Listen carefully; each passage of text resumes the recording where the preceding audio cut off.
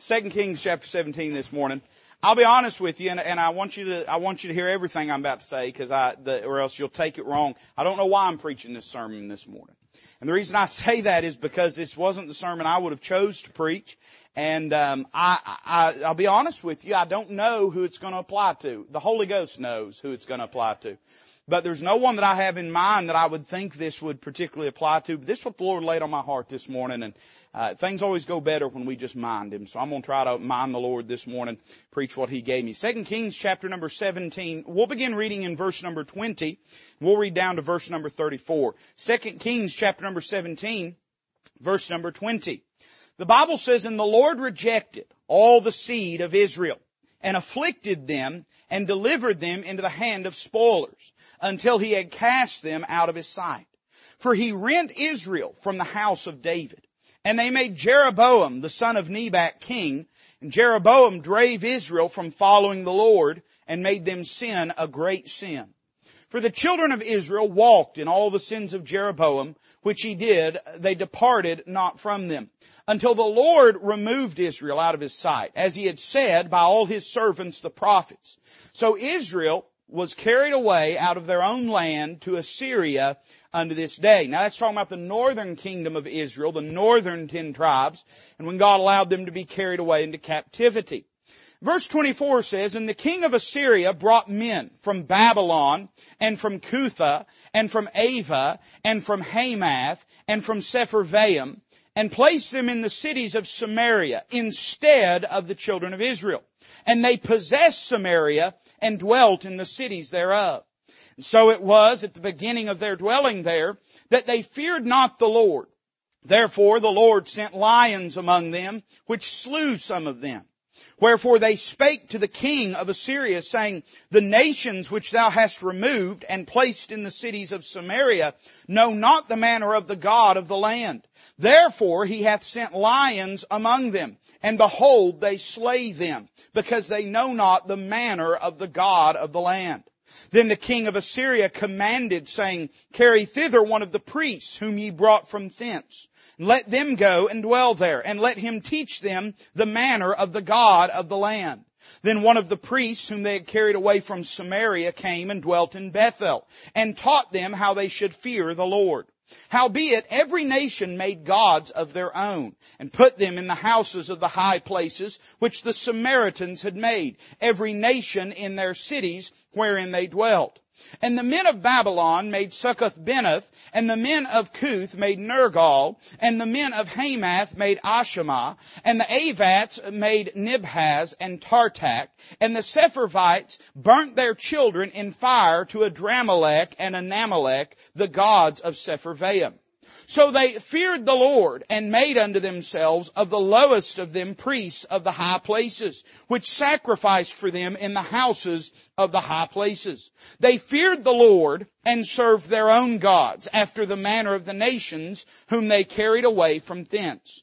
Unto this day they do after the former manners. They fear not the Lord, neither do they after their statutes, or after their ordinances, or after the law and commandment which the Lord commanded the children of Jacob, whom He named Israel." We'll stop reading there and pray. Heavenly Father, thank You for letting us be here today. Thank You for this precious church, Lord, my friends, my family in Christ. Lord, thank You for their love and affection, support and friendship and encouragement that they show daily to me and my family. Lord, I pray, though, amongst this day, Lord, that I don't deserve, and a day, Lord, where we're rejoicing in what You've done over the past 12 years, let us not lose sight over the purpose in gathering here today. To hear from heaven, Lord, for You to do a work in our hearts and in our minds, for You to get glory out of our receptivity, our obedience to the Word of God. And I pray that if there's any heart, Lord, who, and You know, as the Spirit of God situated perfectly with absolute perception, You know if there's any heart here that needs to call on You, to believe on You, to receive You as Savior. Lord, I pray You'd convict them today, show them their need of salvation. And I pray that You'd teach us Your Word today and consecrate us further unto You. Lord, we love You, and we ask all these things in Christ's name. Amen. When we read this passage of Scripture, it begins by telling us of God's punishment of Israel.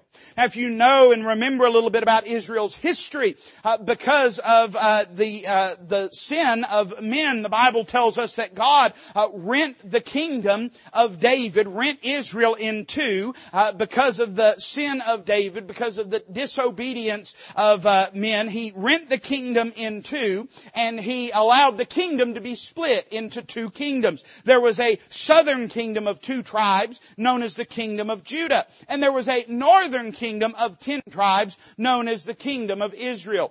And all throughout the books of 1st and 2nd Kings and 1st and 2nd Chronicles, you find this parallel, almost like a railroad track running along. And on one side is the history of Israel. On the other side is the history of Judah.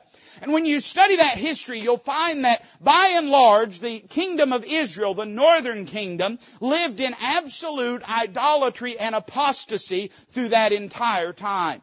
Later on, after the portion of Scripture that we've read this morning, the kingdom of Judah, due to their disobedience, their rebellion, they likewise would be carried into captivity. But these short verses at the beginning of our passage detail when the northern kingdom was carried away, was really, we could use the term, obliterated by the Assyrian Empire. Whenever the king of Assyria carries them away, he replaces them with pagan Gentiles from lands that knew not God. By the way, those individuals would intermarry with what Jews were left, and from them would come the Samaritans that were so loathed and despised and disdained by the children of Israel. But when we read this passage, it's almost as though God is wanting to give us a commentary to frame what He's about to say concerning the peoples that came to dwell there after the children of Israel. And it begins by telling us of the punishment of Israel. In this, it reveals to us 3 eternal and immutable truths about God. I don't know if you noticed them, but look with me at verse 20. The Bible says, "And the Lord rejected all the seed of Israel, and afflicted them, and delivered them into the hand of spoilers until He had cast them out of His sight." The first thing God wants us to know about His nature, about His conduct, about His character, about His behavior is that God is a God of judgment. Now, you're not going to hear that talked about very much in these days that we live in. But all throughout the Bible, if a person honestly reads the Word of God, they must come away understanding that God is a God of justice, and if He is a God of justice, then He is likewise a God of judgment. God will one of these days judge this world in righteousness. And we need to understand fundamentally as human beings that we've got a God that we're going to have to reckon with one of these days. Society lives and behaves as though they're never going to have to answer to God. But if you know the truth of the Word of God, you know there'll come a day we're going to have to stand before Him. One day you're going to stand before Him. One day I'm going to stand before Him. Have we done anything to prepare for that day? Now, you know, if you're acquainted at all with the Scriptures, you know what a person needs to do first and foremost to be ready for that day, and that's to believe on the Lord Jesus Christ. To have your sins forgiven, to be justified, pardoned, made a child of God. Because there's coming a day we're going to stand before Him. And when you stand before Him, what will you have to stand upon? I'll have the promise of God to stand upon, not because of me or anything I've done, but because I believed His Word and trusted in Him. God is a God of judgment. Then look at verse 21. The Bible says, "For He rent Israel from the house of David, and they made Jeroboam the son of Nebat king." Jeroboam drave Israel from following the Lord. Notice this next phrase, "And he made them sin a great sin." I've heard people make the statement before that there are no big sins and little sins. When I read my Bible, it seems apparent to me there are degrees of sin. The Bible says that, some will be judged with, beaten with many stripes, some with few. Certainly the Bible describes weightier matters of the law. And here your Bible says that Israel didn't just sin, they sinned a great sin. Tells me this, a person can judge and judge unrighteously, but can I say this? God always judges righteously. What's the criteria of the judgment of God? Well, here in verse 21, the Lord wants us to know not only is He a God of judgment, but He's a God of holiness. He demands holiness.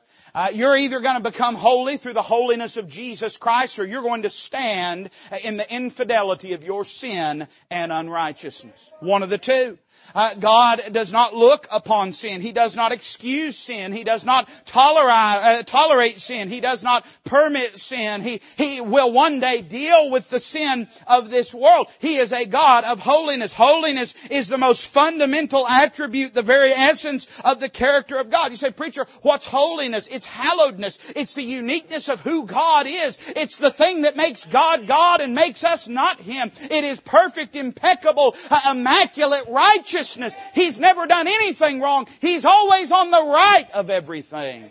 He's a holy God, man. He's a God of judgment. He's a God of holiness. But then look at verse 22. The Bible says this, for the children of Israel walked in all the sins of Jeroboam, which he did. They departed not from them until the Lord removed Israel out of His sight. Now notice this next phrase. As He had said by all His servants the prophets, so was Israel carried away out of their own land to Assyria unto this day.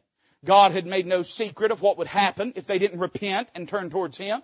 He had said explicitly, He had said repeatedly, that if you don't repent and turn towards Me, I'll deliver you into the hands of spoilers. You can go all the way back to the book of Deuteronomy. And He says it long before this day. He said before Israel was even a nation, He had said there's coming a day you're going to dwell in the land. And when you do, if you walk in the idolatry of the land, I'm going to deliver you over to spoilers.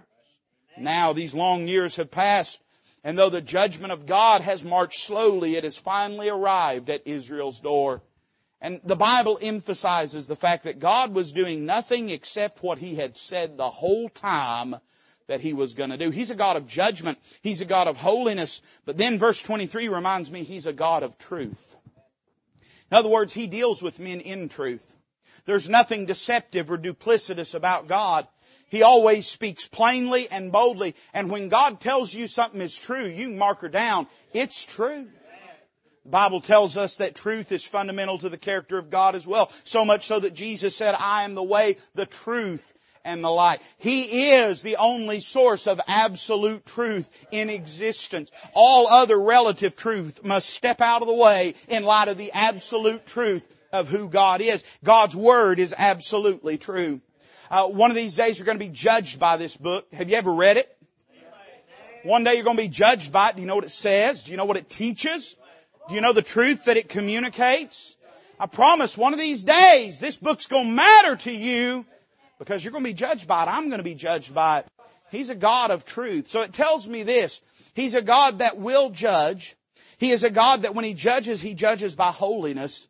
And He's a God that's not lying. There's coming a day, in other words, that men are going to have to stand before God. When I read this, I'm left with this indelible impression, this absolute conviction that one day all of us are going to have to stand before God and answer for the life that we've lived. Now, why does God frame the next narrative portion of Scripture with this?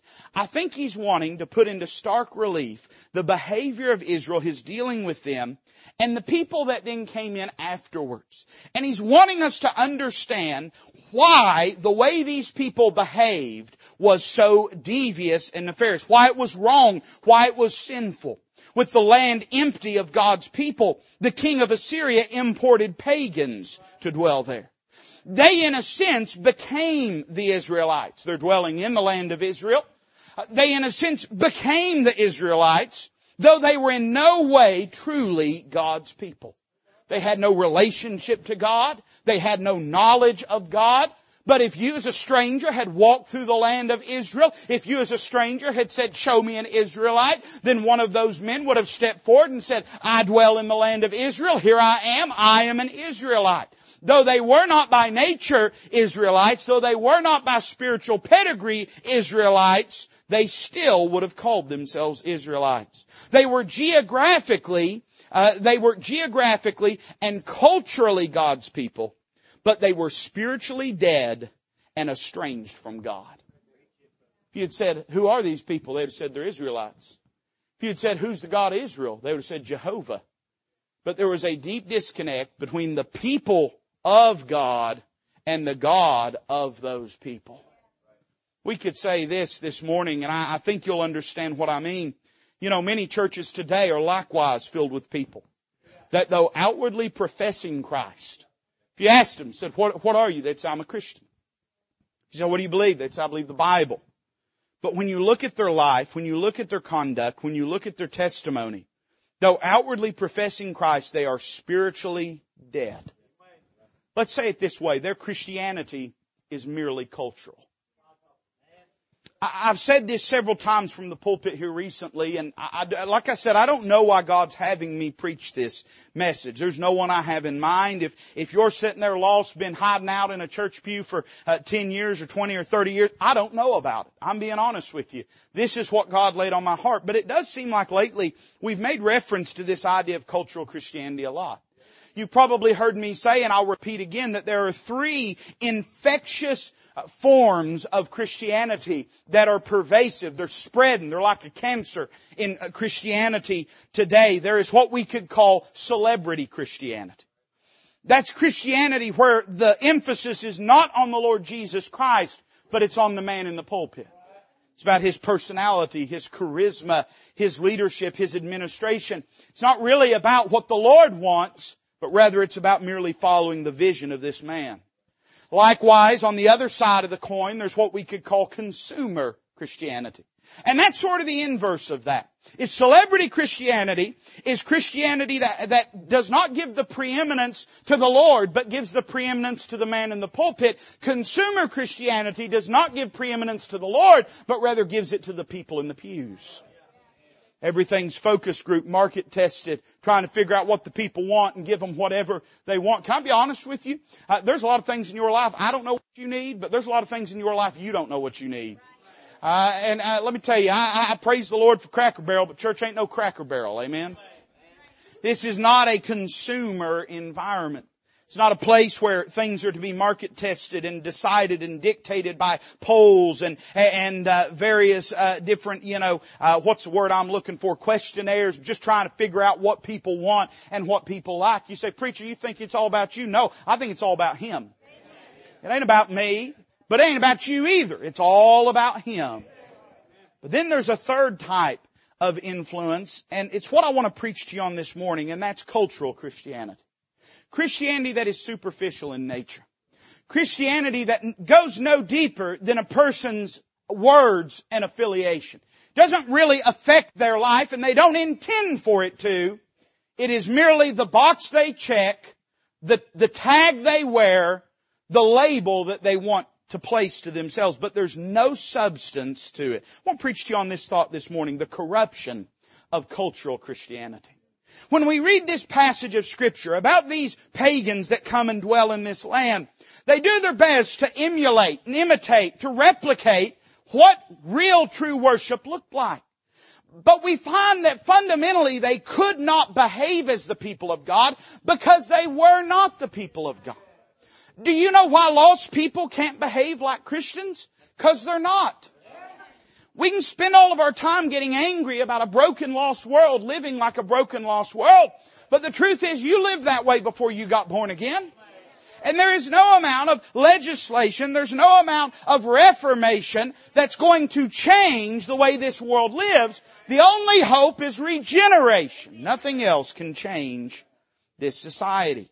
And so when we read this passage of Scripture, we have a picture of what it looks like. And you may have heard me use this terminology and wonder, well, preacher, now what does it look like? What is cultural Christianity? I mean, certainly, if you're a Christian, that's going to inform the culture of your life. But that's not what I mean. I don't mean we behave and live and act like a Christian. I mean the only thing that's Christian about us is how we superficially behave and present ourselves. And that's what we find in these people. You say, preacher, what does cultural Christianity look like? Well, I think there's 4 pictures here in our text that shows us what cultural Christianity is. Notice with me verse 24. The Bible says, and the king of Assyria brought men from Babylon and from Cutha and from Ava and from Hamath and from Sepharvaim. and placed them. I like that language. It's important. Let me say it rather that way. It's distinct. He placed them. They didn't come there because they wanted to be there. He placed them in the cities of Samaria instead of the children of Israel. And they possessed Samaria and dwelt in the cities thereof. Let me pause there and tell you that most modern social psychological theory would be tracking right along with what the king of Assyria did at this moment. You'll hear it all the time. Public policy is formulated around this idea that if you change someone's environment, you'll change their behavior. That the only wrong that people do, they do as a product of their misfortune or a product of their environment. This is why the government seeks to fix every problem in society by throwing money at things. Well, if we give people money, hey, you say, preacher, what about them stimulus? You take yours? Yeah, amen. I ain't going to tell you what I bought with it.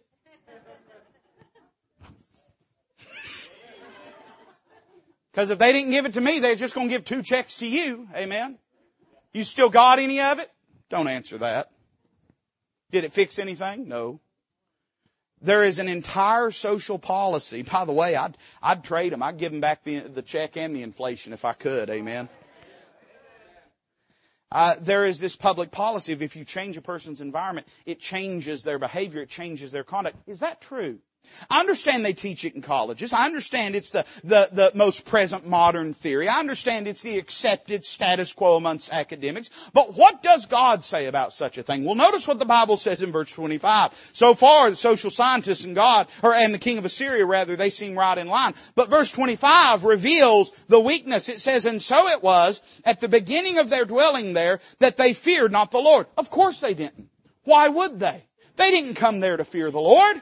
They were placed there. Therefore, the Lord sent lions among them which slew some of them. Let me say number 1 this morning. Preacher, what's cultural Christianity? What does it look like? It looks like relocation without repentance.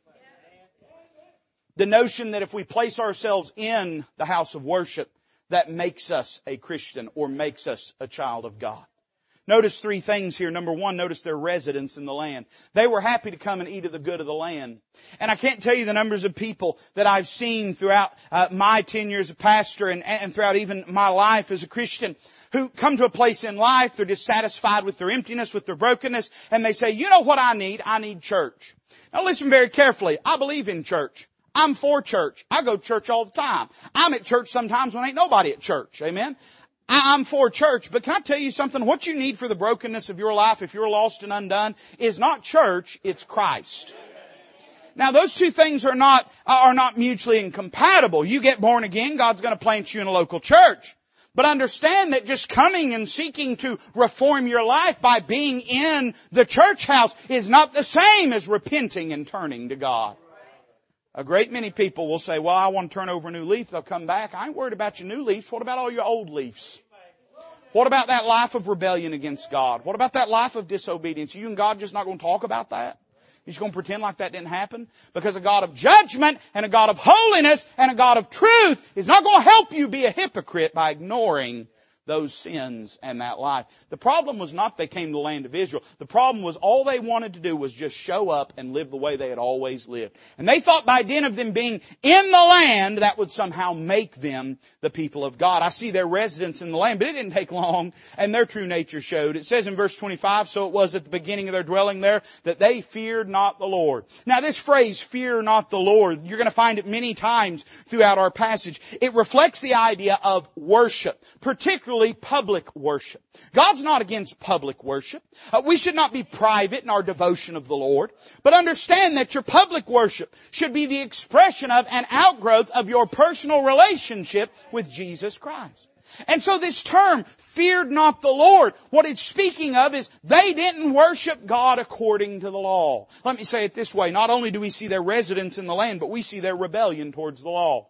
Funny thing about it, just being in a new place didn't make them want to live right. And you know, I found this to be true. People oftentimes come to church and, preacher, we need to start getting the kids in, and maybe we need to start doing a little better, and maybe this and maybe that. And it's not long, and pretty soon they're out again. You know why? Because you sticking in and living for Christ is not so much a matter of finding the perfect church. Oh, I'll just say it again. You got them overalls on, just breathe deep. You'll be okay. Gave you some breathing room. If you got breathing room, I got preaching room, all right? They'll say, well, now, preacher, we want to turn over a new leaf. We want to try to do better. But the truth of the matter is this. It's not a matter of just coming and saying, I'm going to get my kid under the environment of the local church. They've got to see a radical transformation in your life, including, but not limited to, repentance for a life of disobedience to God. It's funny, we've raised a generation of kids that don't know how to get right. And we see this all the time, man. People have relationships, friendships, things like that. Something goes sour, somebody gets hurt, people just walk away. Never make it right. Where'd they learn that? Well, they learn that by people's attitude and disposition towards God. Because that's how most people treat God. They live in sin, they live in disobedience, they live in rebellion. They just want to walk away from God. And then, when they are sick, miserable, the lion's coming in and devouring them, they just want to come back in, sit back down and pretend like nothing ever went wrong.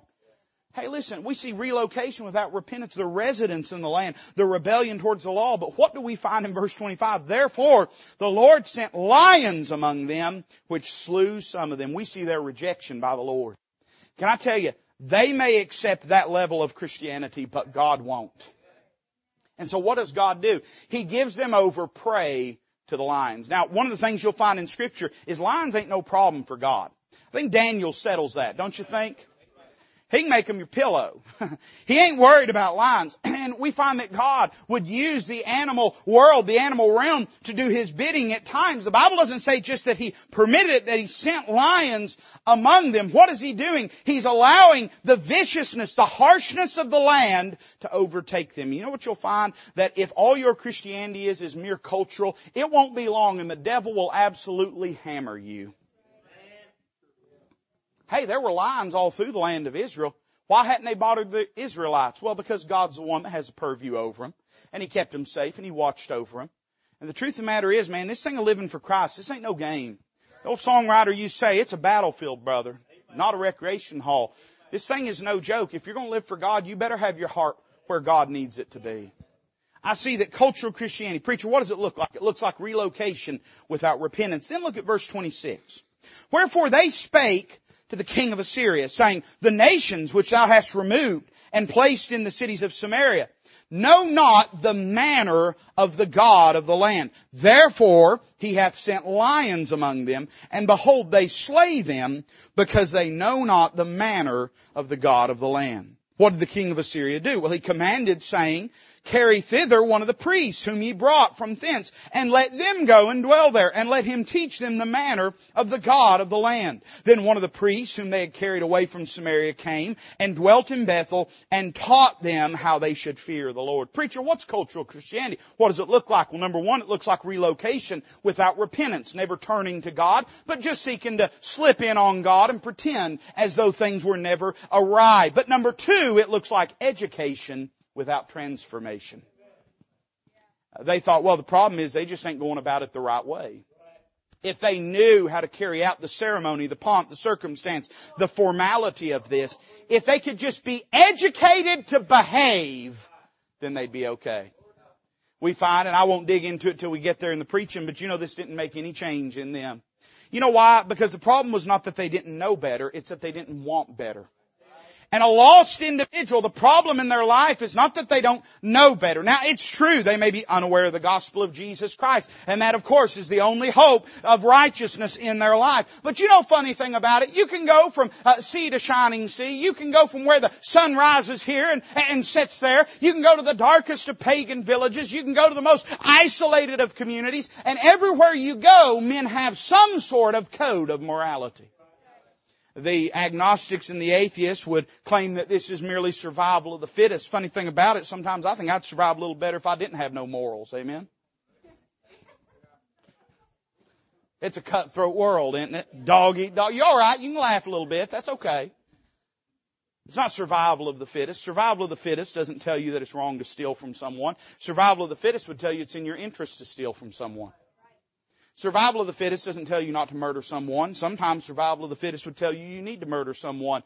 But all across this world that you go, isn't this true, Brother Charlie? You'll find all across the world, men have some basic fundamental understanding of what right and wrong is.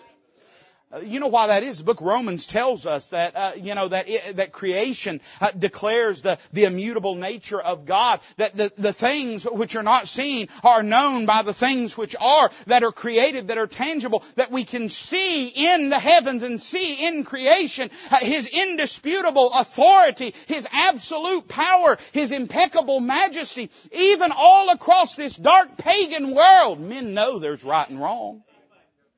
So why don't they do better? Well, there's a very simple reason. They lack the ability to do better. Because the only thing that can make a man righteous is the indwelling of the Spirit of God and the transformation of that person by being born again, by the new birth, by regeneration. And we live in a society today where for years, and I think maybe this whole system is starting to crumble, as they've started to admit that the term science is not a clinical term, it's a trademark term. They have. They admitted that the other day. They admitted that. Head of the UN said, we own the science. That's what she said. We own the science. And as we've begun to understand that this world's concept of science is not very scientific in the first place, hopefully this veneer is beginning to crack and to shatter and to dissipate. But for a lot of years in our society, particularly here in the West, education has been the god of our society. And I think a lot of times it was well-meaning. And by the way, let me say this. I'm not against education. I'd rather you be smart than dumb. I'm not against education. I'm not an educated person. But I'm not against a person getting an education. I don't think it's necessarily an evil. I think a lot of the educations they give nowadays are. But the principle, the idea of knowledge is not a bad thing. God is a God of truth. He wants you to know the truth. But understand the thing fundamentally missing from society is not that they haven't been learned enough.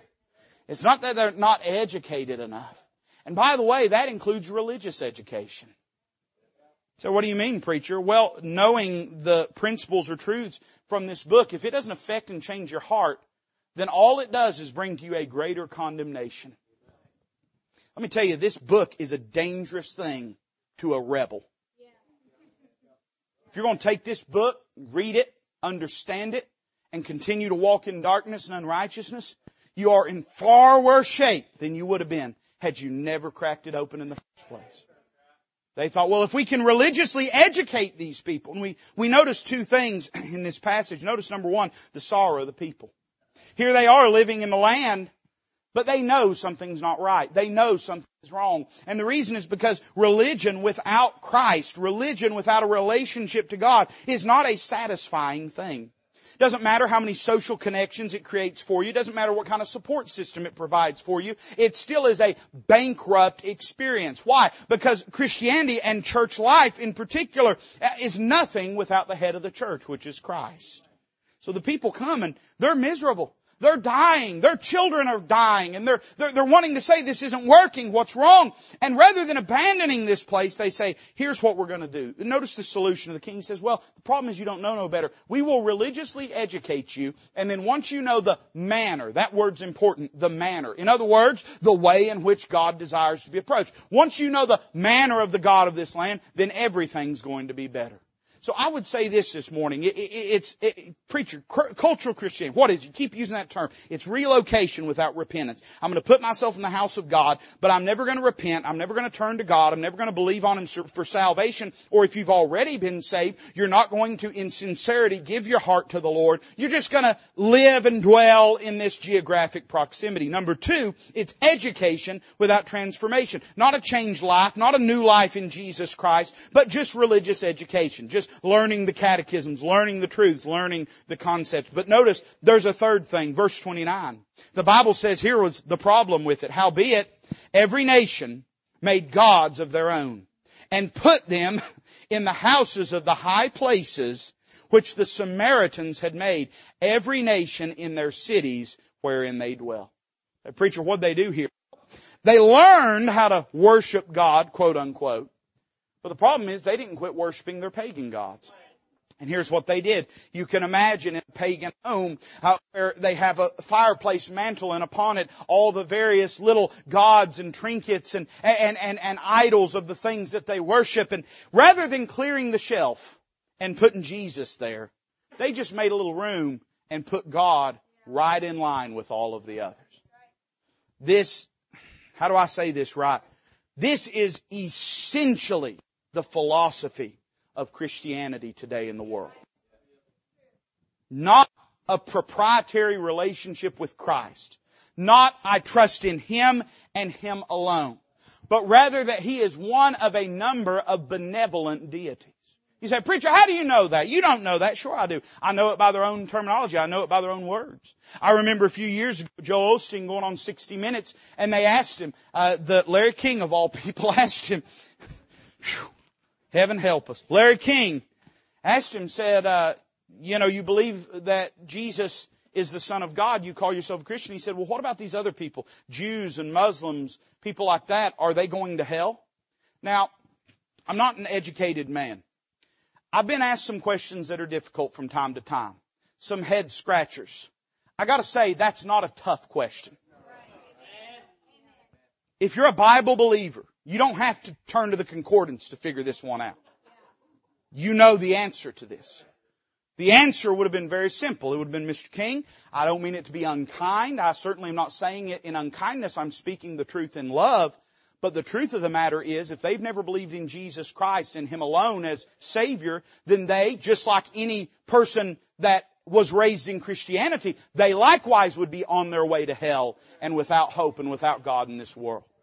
And that their external religion does not gain them any currency or favor with God, but rather that only and singularly believing in the gospel of Jesus Christ can save a man and get him to heaven. Now, wasn't that nice? Wasn't that nice? You'd put that in a Christmas card. That wasn't rude, was it? That's not what he said. Joel Osteen, he said, well, Larry, I'll tell you something. Anytime you ask someone a hard question and they smile and use your first name, you better watch your wallet. Well, Larry, it's not really up to me to say who goes to heaven, who goes to hell. Let's just record scratch. Let's stop right there. If a man of God can't tell you how to go to heaven, if a man of God can't tell you the criteria of going to hell, then who can? Who can? No, none of it matter. If the preacher don't know what it takes to get to heaven, if the preacher doesn't understand that men are lost and on their way to hell without Christ, who would know? He said, it's not really up to me to say one way or the other. He said, but Larry, he said, years ago, me and my dad, we went and did missionary work in India. And by the way, anecdotal evidence. Anecdotal evidence is a doorstep away from a lie. Because it's saying, just trust me, just believe me. So we did mission work, and those people there, they were Buddhists and he said, there's a lot I don't know, Larry, but those people, they know God. They know God. If they're Buddhists, unrepentant Buddhists, they don't know God. By their own statement, by their own declared confession, they don't know God. You say, preacher, what are you getting at? Well, here's what he was saying. He was saying at the end of the day, our term Jesus is just a generic term for whatever God we choose to worship. But really the God of Muslims is God. Really the God of Buddhists is God. Really the God of Judaism is a God. It's the exact same form of rotten, rank idolatry that existed at this time.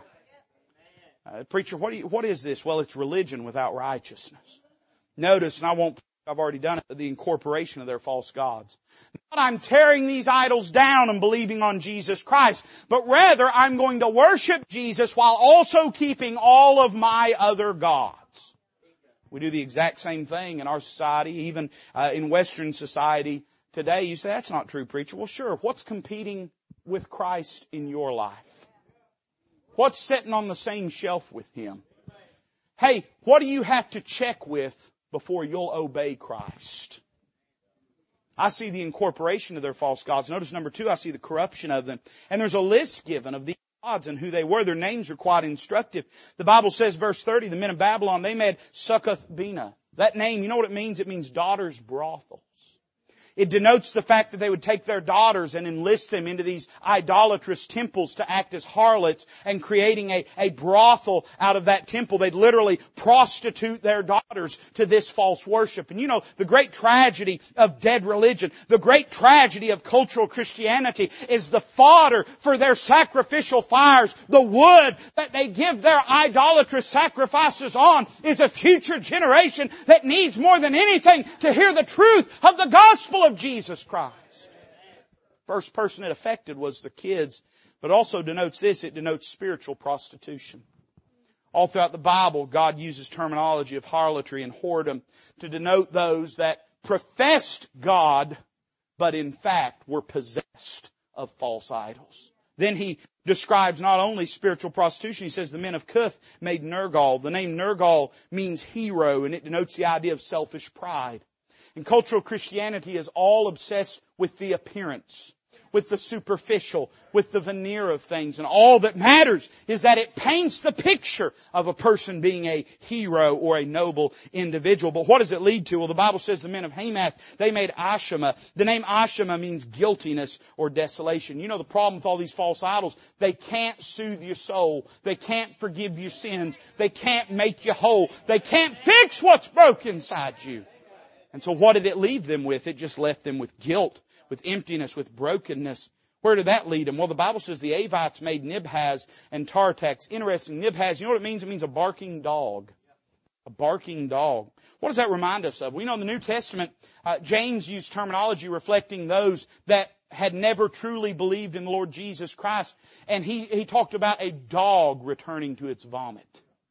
Denoting someone that though they had professed faith in Christ, there was no change in their nature. All throughout the Old Testament, Gentiles were regarded spiritually as dogs, as unclean creatures. And then the Bible says they made Tartak. It means prince of darkness.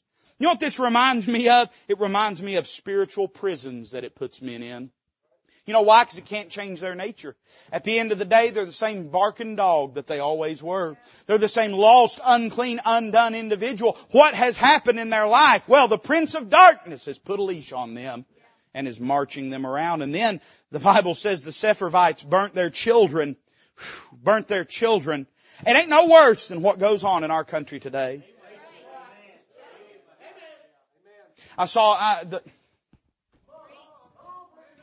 Let's see how much you appreciate me this morning. I saw an article the other day where somebody was all up in arms. Well, it says some cat running for something out, some politician. He's probably a liar too. They're all liars. But they were running an article on this guy, and this was their big, the liberals, this was their big slander of this guy, was that he claimed that abortion is a religious sacrifice, that he claimed that he was projecting and claiming that it was pagan and that it's a satanic sacrifice. And I thought, well, of course it is. At this time, they burnt their children in fire to Moloch and to these false gods. Nowadays, they do it under the idol of self. Career, ambition, self-interest, leisure, pleasure, however you want to describe it. But you know, funny thing about it, I also saw an article the other day where the Satanic Temple is suing one of the states who just outlawed abortion that it is an infringement upon their religious rights to sacrifice. They themselves are admitting that abortion is demonic sacrifice. That's how they're passing their children through the fire. Why do they do all this? Well, notice the Bible says these two fellas, Adramelech and an Amalek. Some of y'all getting ready to have babies. That's a good Bible name, Adramelech. What do they mean? Well, Adramelech means honor of the king. An Amalek means image of the king. Now, who's the king? Well, we already know who the Prince of Darkness is. They could have been talking about the king of Assyria, who undoubtedly was an agent of devilish influence. But it denotes the idea of this was just an idol of the king, whoever the king may have been. And they worship this. Why? Well, to inflate the ego of the king. That's why. Let's say it this way, of subservient praise. No longer living and dwelling in what is true, but saying only that which is convenient to be able to advance oneself in the social circle that they're in. Saying whatever they had to say that was good about the king, worshiping this idol that's an image of the king. Why are they doing that? Not because they believe it's necessarily a legitimate God, but because it looks awful good with the king if you're worshiping a little image of him. This is what much Christianity has become today. And people will even admit, well, I go to church where I make business contacts. I go to church, it's where I make, social, contact points. Well, I go to church, it helps advance me, it helps me get a leg up. Listen, I guess if you're going to do that, go down to the Mason Lodge and do it. That ain't what the house of God's for. What is the house of God for? It's not a place that's about me. It's not a place that's about you. But rather, it's a place about the Lord Jesus Christ. But see, idolatry, what it ultimately serves is self and that's where it led them. I see the corruption of their false gods, but then I see the administration of them. The Bible says this, so they feared the Lord. How can it say that? Well, I'll explain how here in a moment. So they feared the Lord and made unto themselves of the lowest of them priests of the high places, which sacrificed for them in the houses of the high places. All throughout the Old Testament, the Levites were constantly described as being sanctified, consecrated, set apart for the purpose of God. They were to be holy men. They weren't always in the Bible, but God's design behind them were that they be holy men. But what does cultural Christianity do? It devalues personal holiness. It disregards personal righteousness, both in the worshiper and in the administrator over the house of God. It negates all of that, and it makes it a corrupt and vile environment. In other words, it's no longer about how your relationship with Christ produces righteousness in your life. It's religion for the sake of religion. There's a final thing, and I'm done this morning. Look at verse 33. The Bible says this, they feared the Lord and served their own gods after the manner of the nations whom they carried away from thence. Unto this day they do after the former manners. They fear not the Lord. That's interesting language. Verse 33 said they feared the Lord. Verse 34 says they feared not the Lord. You say, well, preacher, maybe they changed. Well, no, because verse 34 says, unto this day they do after the former manners. So in other words, it's saying they feared the Lord and then turn around saying, but they don't fear the Lord. And saying this has been the case ever since the beginning of this corrupt institution. Why is that? Well, because he says this, neither do they after their statutes or after their ordinances or after the law and commandment which the Lord commanded the children of Jacob, whom He named Israel. In other words, the writer here says, these men, they outwardly worship Jehovah. They outwardly worship the God of Israel. But it didn't change their life. It didn't transform their life. And instead it reduced their concept of the interaction between God and man to being a superficial or cultural existence, a cultural experience. They said they worshiped God, but they didn't keep His Word. They said they loved God, but they didn't obey the Bible. They said they loved God, but they didn't live for God. They said, but then they lived in a different way. Preacher, what's cultural Christianity? Let me say this, it's worship without the Word. There is a great disdain for the plain truth of the Word of God in many churches today. The sad reality is, a lot of people don't know the Bible and don't want to know the Bible. I'm not talking about being some kind of seminary scholar. I'm not talking about being deeply educated in all the minor points of this and that. But I'm saying in a great many churches today, there's not even an attempt to know God's opinion about a matter. And that undoubtedly is one of the earmarks of cultural Christianity. Because you see, all that cultural Christianity is interested with is the name. It seeks to shoplift the integrity of the testimony and pedigree of Christianity. To pillage it and raid it away and apply it to a vile form of living and worship. Notice two things here. Notice number one, their dual worship. They feared the Lord. What does that mean? Well, they publicly worshiped Him. But likewise, they served their own gods. All throughout the Bible, God is abundantly clear about this. That how can two walk together except they be agreed? You cannot serve two masters. All throughout the Bible, God has made abundantly clear. He loves you. He will save you. He asks nothing of you except to be the only one. That's all He requires, is that you serve Him and Him alone, that you turn your heart to Him and to Him alone. But cultural Christianity seeks to live in both worlds, their dual worship. And then how did that manifest? In their disregard for the Word. They weren't interested in what the Bible said.